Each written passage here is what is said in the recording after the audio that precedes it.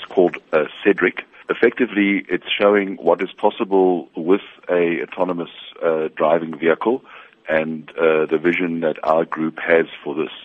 So in short, what happens is you have a vehicle which is very different to what you and I understand of a car today.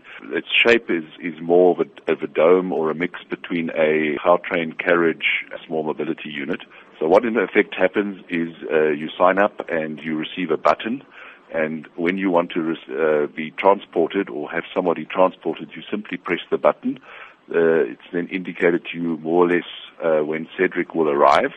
And you get into SEDRIC and you tell SEDRIC exactly where you want to go and what you want to do.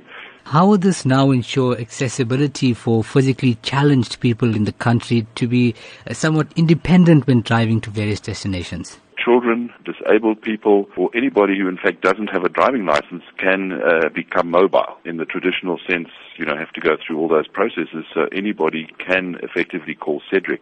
Obviously, what one must also understand that this is very much a future technology. Now, you did mention the vehicle is fully automatic with no steering wheel or paddles to maneuver it in any way possible. The question arises, however, how would this work here in South Africa? One of the issues at this stage, autonomous vehicles are being developed, and there are a number of players in this field, including our competitors.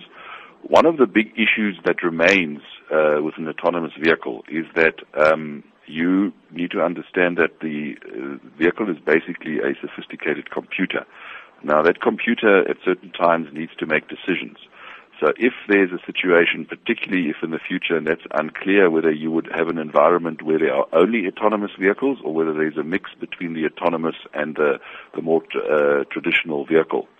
Because in a situation where you would be faced potentially with an accident. In terms of providing a fully electric vehicle to satisfy the market here in South Africa, what new technologies have been developed around this? Stumbling block for electric vehicles to date has been range.